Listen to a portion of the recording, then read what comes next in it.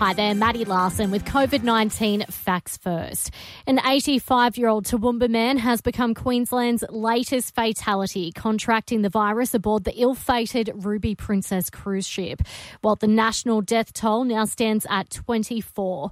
News announced this afternoon a Victorian cancer patient sadly died from the virus in hospital overnight.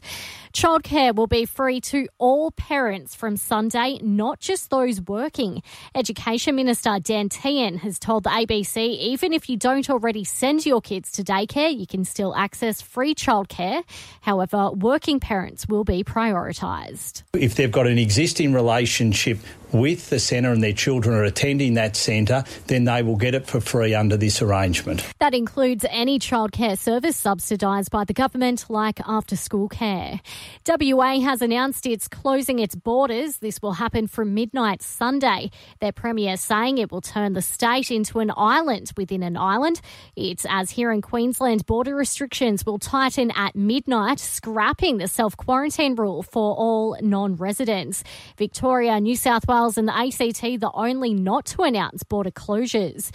And Queensland National Parks and popular four-wheel driving tracks will close from tomorrow. The Premier says picnic areas, lookouts, walking tracks and toilets will also be shut to make sure we stay away. You ready?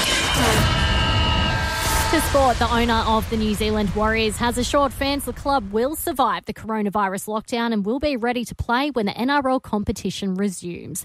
Mark Robinson has told the Sydney Morning Herald that his team will return to Australia as long as required. And former Kangaroo star Tony Branson has passed away aged 73.